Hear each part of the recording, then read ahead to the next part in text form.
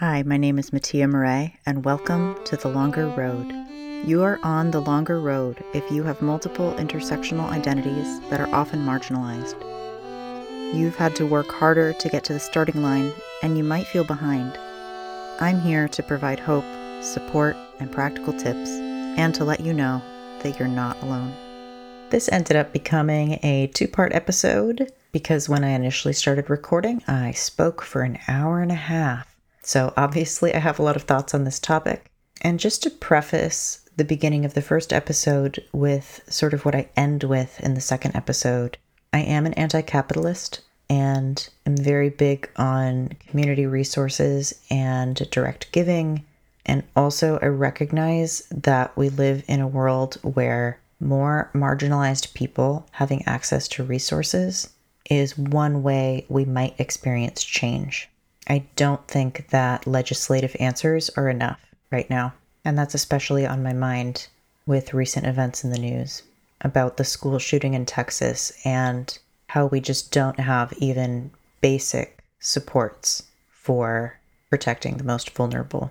We know this, and yet every time there's a new event, a new tragedy, it really feels like there are such a small percentage of people whose voices are actually mattering.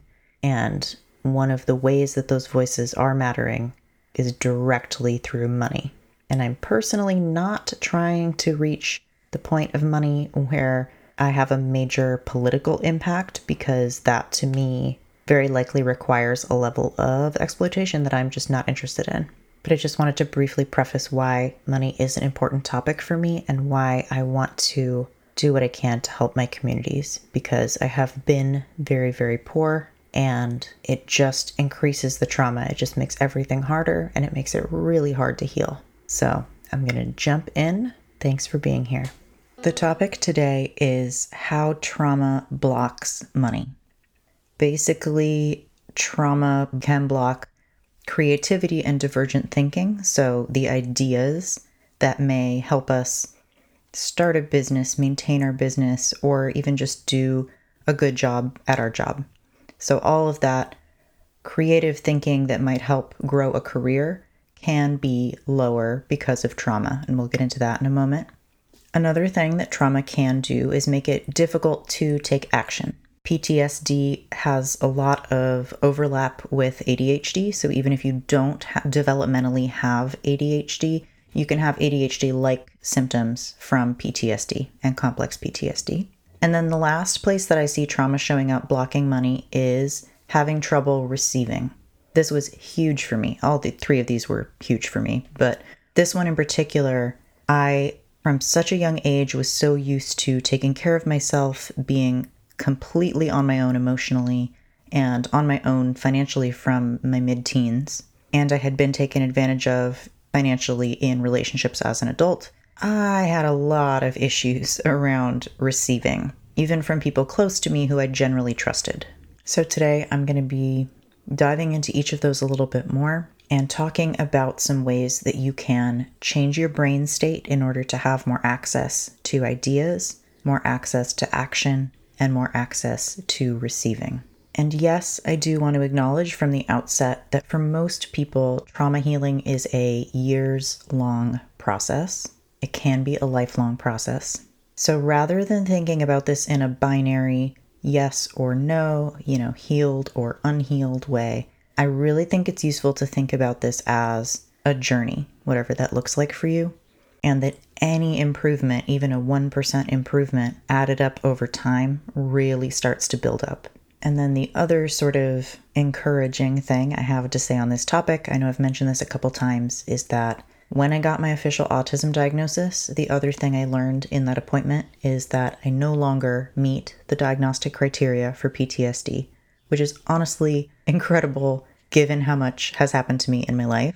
I didn't know that that was possible. I didn't know that it was happening.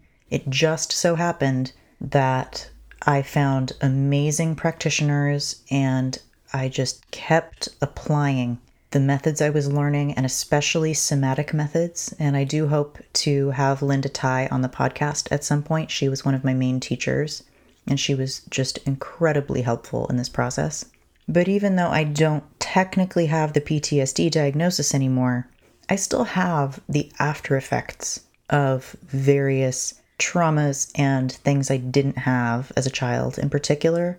And that's something that I'm still processing. Is I feel like I dealt with a lot of the things that happened that should not have happened. So the direct abuse, and some of the things that are still coming up for me are more the things that should have happened that didn't happen. So some elements of neglect, but also just the emotional support that I did not have, the modeling of healthy boundaries and healthy relationships that I did not have. And while I think in certain ways my parents did the best they could with the poverty that we experienced, part of what I didn't have was a healthy view of money and of receiving. So to jump into this first topic, ideas, creativity. If you're a creative person, and I do believe personally that everyone is creative. You may not consider yourself artistic in terms of making art or having a drive to do music or art or dance or any traditional art making form. But I would argue that if you enjoy participating in social media, if you create social media, you have a creative brain. I really think most people do. But whether or not you choose to identify with that, ultimately ideas are creative. And while obviously I am an entrepreneur and have my own business, this also totally applies when you have a traditional job or if you're working part-time, as I have on and off for most of the last 15 years since I finished undergrad. Basically, if you're someone that has good ideas, it's easier to make money. And we'll get into the action side of that next. But certainly in a lot of contexts, if you have great ideas and you're enacting them yourself or you're offering them to someone else, I mean, basically that's what consulting is having ideas and giving them to other people. And on the broader scale, I think ideas are also about what we think is possible and what exists in the world. So for example, if you have multiple skills and multiple interests, and you look at all of them as a whole, and you think there's not really a job that incorporates all of these things, it's that creative idea side of your brain that can come up with a solution to that, that can say, oh, actually, I know where I can look or who I can talk to, or here is a creative idea I have of how all of these things could come together. And then you go out and you're maybe able to either find an existing job like that or create one or apply for something and end up turning it into something that uses all of those skills. I can tell you from my experience that when my PTSD and my depression and my anxiety were all really bad, I did not have access to any of that type of thinking. All I was thinking was solve the short-term problem, because that's what nervous system activation does when we're in fight, flight, freeze, fawn, feign death, any of those. We're just trying to solve the immediate problem. And I was not asking myself, how can I use all of my skills and talents and what's possible for me? I was just saying, how can I possibly get a job, any job that they will accept me for? And I remember applying for coffee shop jobs, which I was obviously not suited for because I sometimes experience being nonverbal, and it's just not good for me to be in that situation in a high stress setting. That would have been terrible. So I did not get those jobs when I applied for them. And I remember just laying there in my early 20s, having a lot of skills, having a lot of talents, and just feeling like I had no options, or that all of my options were bad. Because my understanding of how jobs worked was you had to start with something entry level, and my degree that I had at that time was music composition. And I just didn't feel like I had any of the requisite skills and required things to apply for a job that would pay well. And since then, I've actually worked in recruitment, and I know that that's just absolute bullshit. I totally could have gotten a good paying job at any time in there if I had known what they were and how to apply and how to present myself and how to interview. I just didn't have any of those skills. And I didn't even know what to look for or who to ask. And that is exactly what trauma does in the brain when we're in this just deal with emergencies kind of mode. Is it's hard to even formulate useful questions or useful veins of research or figuring things out. I just had such low capacity for solving big problems because that's not what my brain was doing at that time. The other thing that creative thinking requires is rest and space and boredom. And this is especially interesting for me because boredom was something I was specifically terrified of as part of my own trauma response. And this is an area where everyone's different. Some people feel more safe in rest. I felt more safe in action at the upper end of the window of tolerance. If you know that polyvagal theory, that basically up toward the top of that where you're starting to get into nervous system activation, so fight, flight, freeze, fawn. Just below that, technically your nervous system is still okay, but it's activated. That was the only place where I felt safe. Once I started to get down into the rest side of things, on the low end where energy is low, just above the feign death response, which is a low vagal response, low dorsal energy, I felt so unsafe there. And not to say that that's what boredom is necessarily, but to me, boredom felt too much like that, and I did not want it.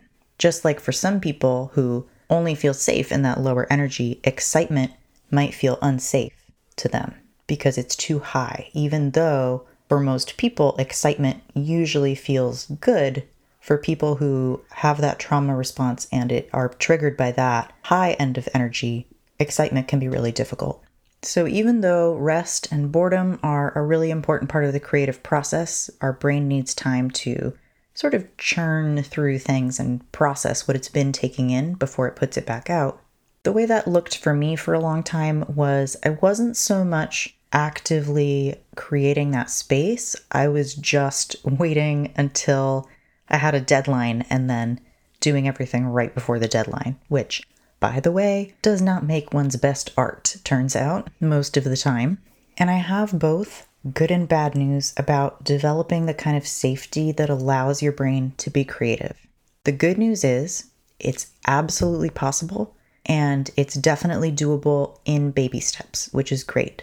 The bad news, depending on where you are in this process, is even for me with pretty active work on this for quite a long time, I would say with the current methods that I use, the somatic stuff that really ended up working for me, helping me get that embodied sense of safety, it took about 2 years, maybe a year and a half.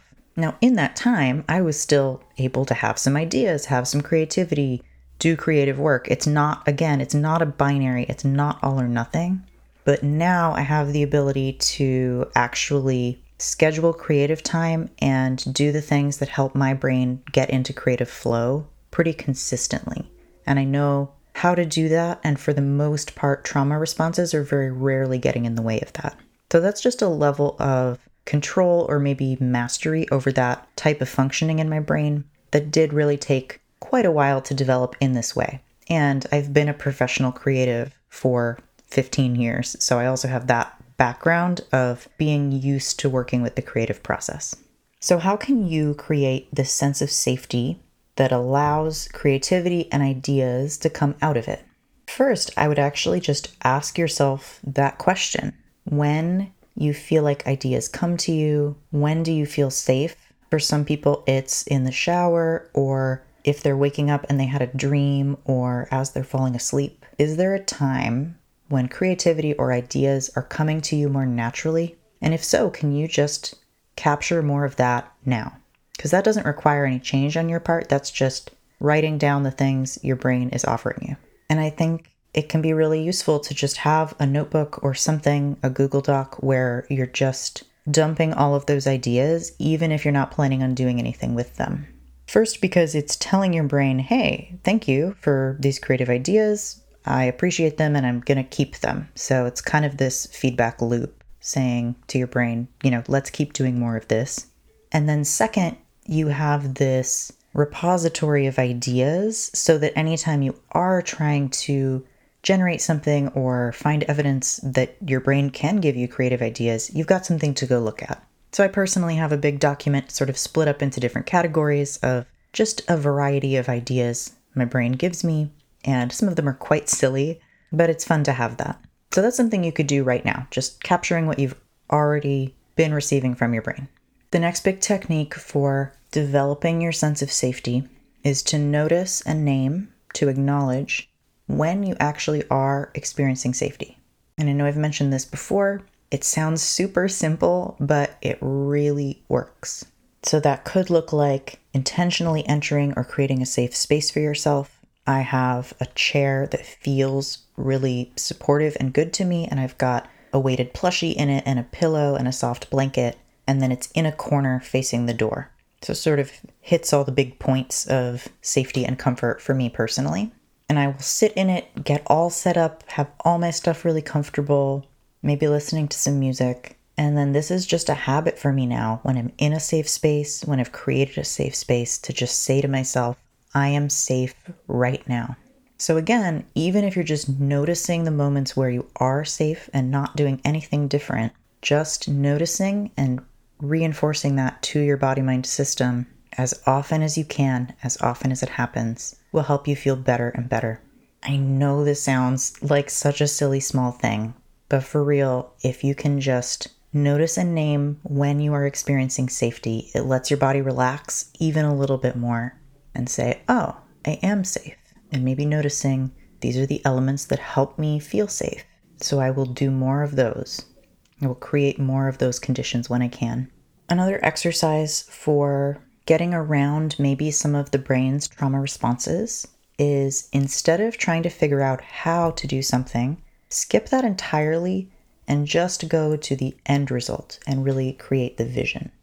And this is because the how, the trying to figure out all of the steps in a row, besides that it can just be difficult for a neurodivergent brain to jump right into that, that's where that traditional trauma response is just shutting down the ability to even think through that. And we go, well, if I can't figure out the steps, then this must not be possible. So just skip that entirely and ask yourself something like, if I could wave a magic wand in this situation and make the situation be exactly what I wanted, what would it look like? And that could apply to pretty much anything that you want, from reorganizing your physical space to what your work might look like. And to use the work example, since I'm talking about money, that could be, if I could wave a magic wand, I would be using all of these skills and talents on a regular basis. Here are the specific ones I want to be using. I would be working this many hours a week. I would be making this much money total, which you can just pick numbers for this as an example, or you could actually do some math about what you might actually need, which is a useful thing to do at some point as well. And then really let yourself go into details if you have them, if you want them. Would you be commuting or would you be working from home? Would you be working with anyone in person or would it be a blend? What would it look like around your physical needs, around your accessibility, around what your neurotype requires? And I would suggest writing between about a paragraph and a page to just really flesh out the grandest, most beautiful version of this that you can imagine for whatever it is that you're doing this practice around. And then here's how we use this to actually create a different brain state from which the ideas can come out. Once you have this vision for yourself, and by the way, if writing by hand is not what you want to do, obviously you can do this in any way that makes sense for you. There have been some studies that writing goals by hand or writing what you want by hand or having it on paper in some form is motivating to the brain, but whatever works for you. So once you have this, you can reread it or even record it on audio and listen to yourself reading it, because again, hearing your own voice, there's something in that that speaks to our brain in a specific way, if that's something you want to do. And then the idea in this phase is to really get into the feeling in your body of what that would feel like if you had waved the magic wand. All of this stuff is now. You're actually in this moment. It feels so good. And just so you know, while people will talk about this in, quote, manifesting, really what this is doing, getting yourself into this feeling, is it's quieting down that trauma response. When you can get your body into a state feeling good and feeling safe, You have more access to more of your brain. You're better at problem solving. You have better ideas, more creative ideas, more divergent ideas. And putting yourself into a beautiful potential future version of your life is one way to do that for your brain. And just in case you tend toward the perfectionist side, as I do, and wonder if you're doing the exercise correctly, I would say basically it doesn't matter if this is actually the final version that you want or end up with. It doesn't really matter. The purpose of this is to just help you feel good. So, okay, you've done that, you've read what you have, and you've put yourself emotionally into this future version self. And again, that could be a higher emotion like excitement if that's something that you want and that's motivating for you. Could also be a sense of peace and calmness if that feels good and is motivating for you. Some people find this easier with their eyes closed. A lot of people with trauma don't feel safe with their eyes closed, so you can do this with your eyes open, absolutely. You can also do this while moving around if you need a little bit more activation in your body to get into this feeling. So once you've brought up and generated that feeling, or just sat with the imagination aspect, if the feeling isn't as accessible to you in your body, that's fine too. Just imagining, picturing, creating this vivid idea is also totally fine, which the writing did for you, right? Now from this place, from this future version of yourself, if you were to ask that person, this future version of you who created this life or stepped into this magic wand life, how did you do it? Asking this question of this future imaginary version of you is very different than trying to come up with the how yourself just out of any random day brain state. So again, the idea is you're creating this future version of yourself. You're stepping into it emotionally or in your imagination or energetically, however you want to think of that. And then you now yourself are asking this future version of themselves, how did you do this? If you want to. That last step is actually optional, but it is one way to step around the trauma response and get some great creative ideas out of your brain for a potential next step for something that you want. And especially if you've already done this type of exercise before, the little tiny version of it that I do now, for the most part, is I bring up the feeling of gratitude in my body for the thing that I want already having happened. I pull up that gratitude in my body and I just say, thank you, thank you, thank you. So happy that this has happened. So in that case, I'm usually not doing a big writing or anything around the specifics. It's just letting that gratitude come up. And then the question I ask myself from that space is, what's the next step?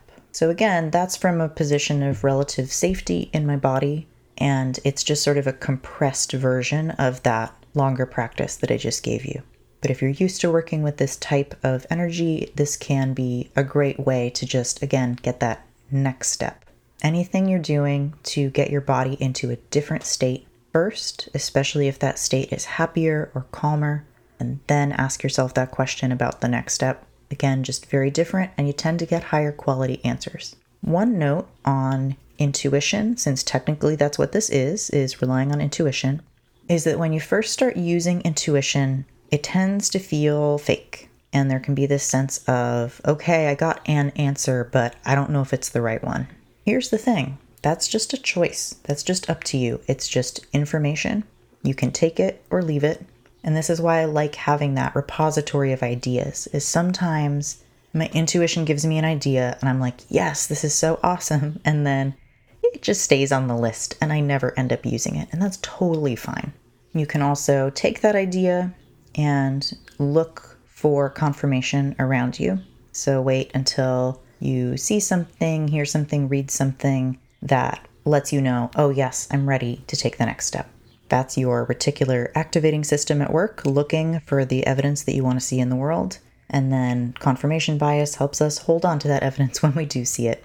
I'm sure if you have trauma, you are intimately aware of how it affects action, the second big topic of how trauma can block money. Procrastination is a rational response to feeling like shit. It's your body trying to take care of you on a short-term basis to feel better in the immediate future so that you can survive. So first off, no shame about procrastination, okay? And yes, this is something I have to remind myself frequently because I definitely still procrastinate and I need a lot of rest. My system needs a lot of rest. And sometimes I wish that were not the case and that I could just do as much as a fully abled neurotypical person maybe can do, but that's not my body and that's not my life. And that's okay. Trauma can get in the way of action through procrastination. It can also make us feel specifically unsafe in some settings or with some people or with authority figures in general. With complex PTSD, one of the defining features is a problem with authority figures. And one of the things that a healthy long-term therapeutic relationship with a therapist can do is help create that sense of trust with an authority figure, and it can have these ripple out effects.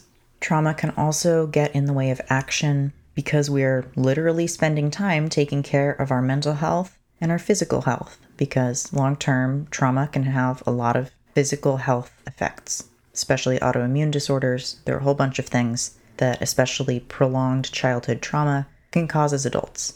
And if you have any of those health problems, again, you might be spending more time in doctor's visits or with various types of professionals and specialists, and that takes time. It also takes money and resources and planning and executive function. So again, if a lot of your energy is going toward that, which for me, my health was literally a part-time job. I was spending about 20 hours a week on just my health in my early 20s for a period because it was so bad.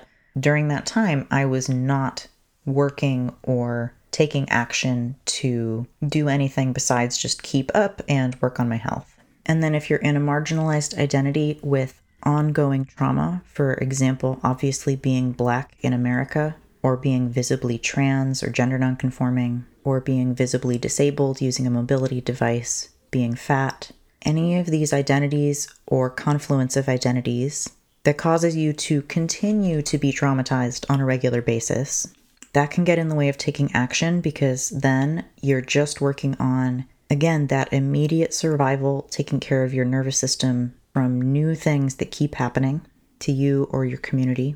And that continued sense of unsafety makes it very difficult to work on healing from the past, right? When it's still happening in the present.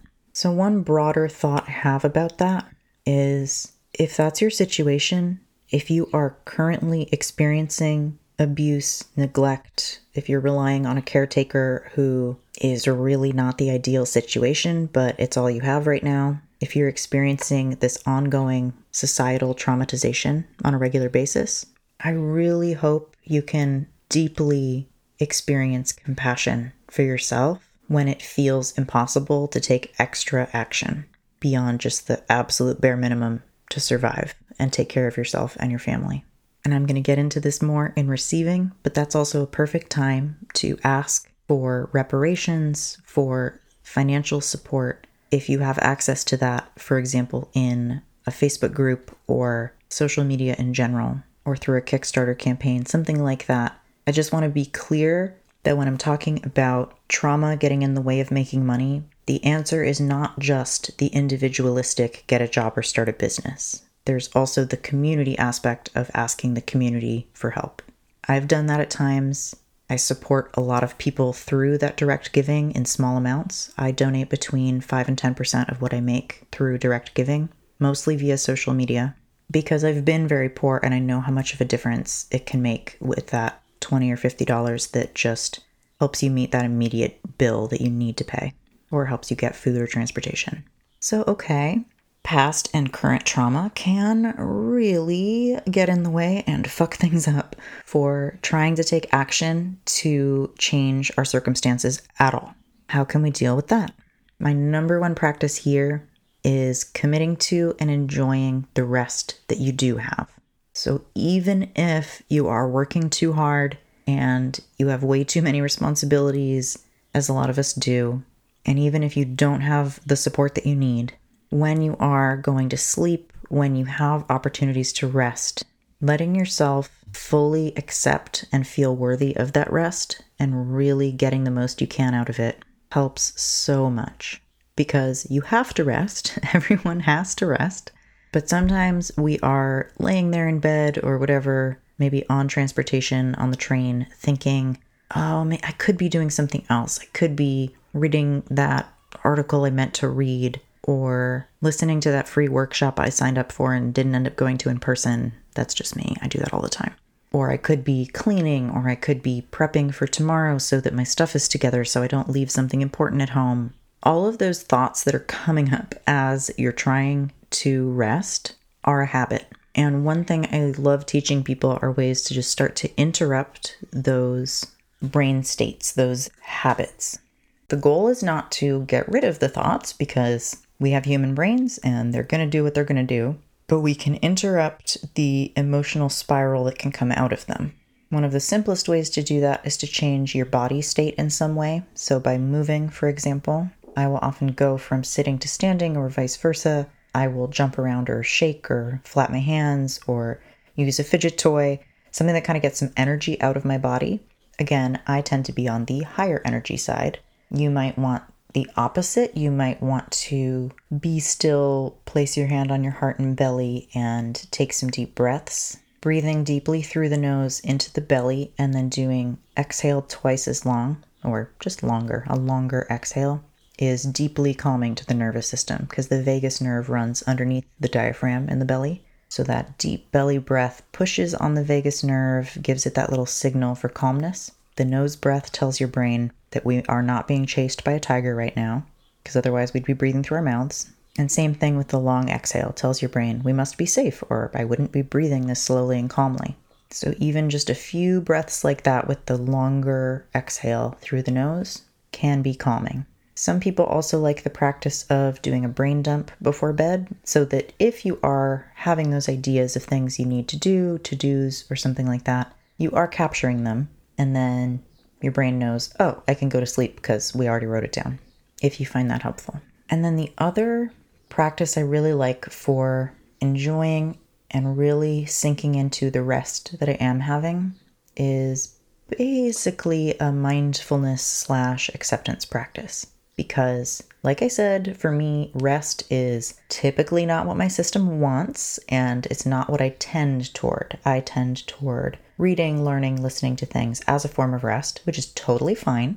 But when I am, for example, meditating or resting or like stretching and laying down and doing passive stretching, which is something that helps my back quite a bit, it's again just that noticing and naming what's happening in my experience. So if my experience is that literally 3 seconds after I lay down to do this stretch, that my body wants to get up and go put an audiobook on, I can just notice that. And again, it's not good or bad. I can just say, yeah, I can do that in a little bit. But for now, I'm going to just see out this 2-minute little rest practice that I was just starting and that I'm already sinking into. And if you don't latch onto them, most feelings and urges last about 30 to 90 seconds. So again, at the end of that 2 minutes of laying there on my stretching ball thing that I use, miracle balls, yeah, I might want to get up and turn some music on or turn on an audiobook. That's totally fine. But this is just a practice I use to stretch, for me, that sense of safety in rest.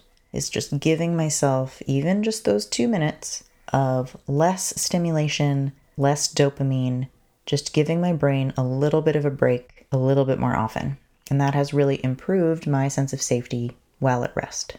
So mindfully just noticing and naming when you're resting or starting to rest. Okay, this is the experience. This is maybe the sensation that's happening in my body. Just acknowledging what's happening and not trying to change it. That's the interesting part. If you've done breath work, usually there's some period where you're doing a specific breath. And then usually mixed in there are little bits where the instructor will say, okay, now just breathe normally. So don't try to control your breath at all. And that's exactly what this is. It's noticing, kind of calling up and being able to name what's happening in rest, but not trying to change it. Just letting it be there might help to add, and that's okay. That's one of the phrases I use a lot. I'm feeling this, and that's okay. I'm noticing this, and that's okay. And I know that when we are used to pushing and resisting and being in action and doing all these things, focusing on rest and rest practices feels counterproductive. But both in terms of long-term healing from trauma and in terms of getting things done on a regular basis, our bodies are cyclical. They are animal creatures and they need these cycles of rest. So very likely you're used to pushing yourself pretty hard in doing things that are difficult for you or coming at you faster than you would like. And again, when it comes to money, that's a really common experience because under capitalism, we usually have to work too much, too hard, including tasks that are really not suited for us. And also, if you have ADHD and if you have that thing where basically it's a dopamine deficiency, sometimes rewarding yourself before the task actually makes the task easier. If the reward gives you dopamine not only happens when we complete a task, but it also happens when we anticipate doing a task. And if your brain is not giving you that little push of dopamine with the anticipation of a task, which your brain might not if you have ADHD, rewarding yourself or celebrating yourself, which could include rest, before you do the task can make the task easier. And when I have something on my calendar that's really difficult for me, I do this buffer half an hour before and half an hour after of basically rewarding myself at the beginning and end. And it really does help. I do know a lot of tips and tricks for getting into action and staying in action. However, at the moment, my sort of philosophical stance on it, based on both my own experience and working with one-on-one clients, because I support neurodivergent people to do whatever the hell they want, is that the action part of it really does come last, after that emotional part of it that we're talking about with the trauma response. And that if we just use the tips and tricks to get into action and stay in action, what eventually can happen is burnout. And I am not here to help you do that. I want to help you prevent burnout and continue to heal your nervous system more and more over time to feel better and better. So because I'm specifically talking about trauma and how it blocks money, that's why I'm presenting this portion of this episode really more about rest and mindfulness and acceptance and letting your animal body do what it needs to do. And if you just want productivity tips, there are a bajillion of those out there and you can go find them. And I do sprinkle those in on occasion, but specifically today, talking about trauma, this really feeds into one of my primary beliefs as a practitioner, which is that I want to help people feel better first. And when you feel better first, everything else is easier, including taking action. Thanks for listening. If you know someone who would be helped by this podcast, please share it with them. And I'd love to hear your thoughts and suggestions at mattia@mattiamurray.com.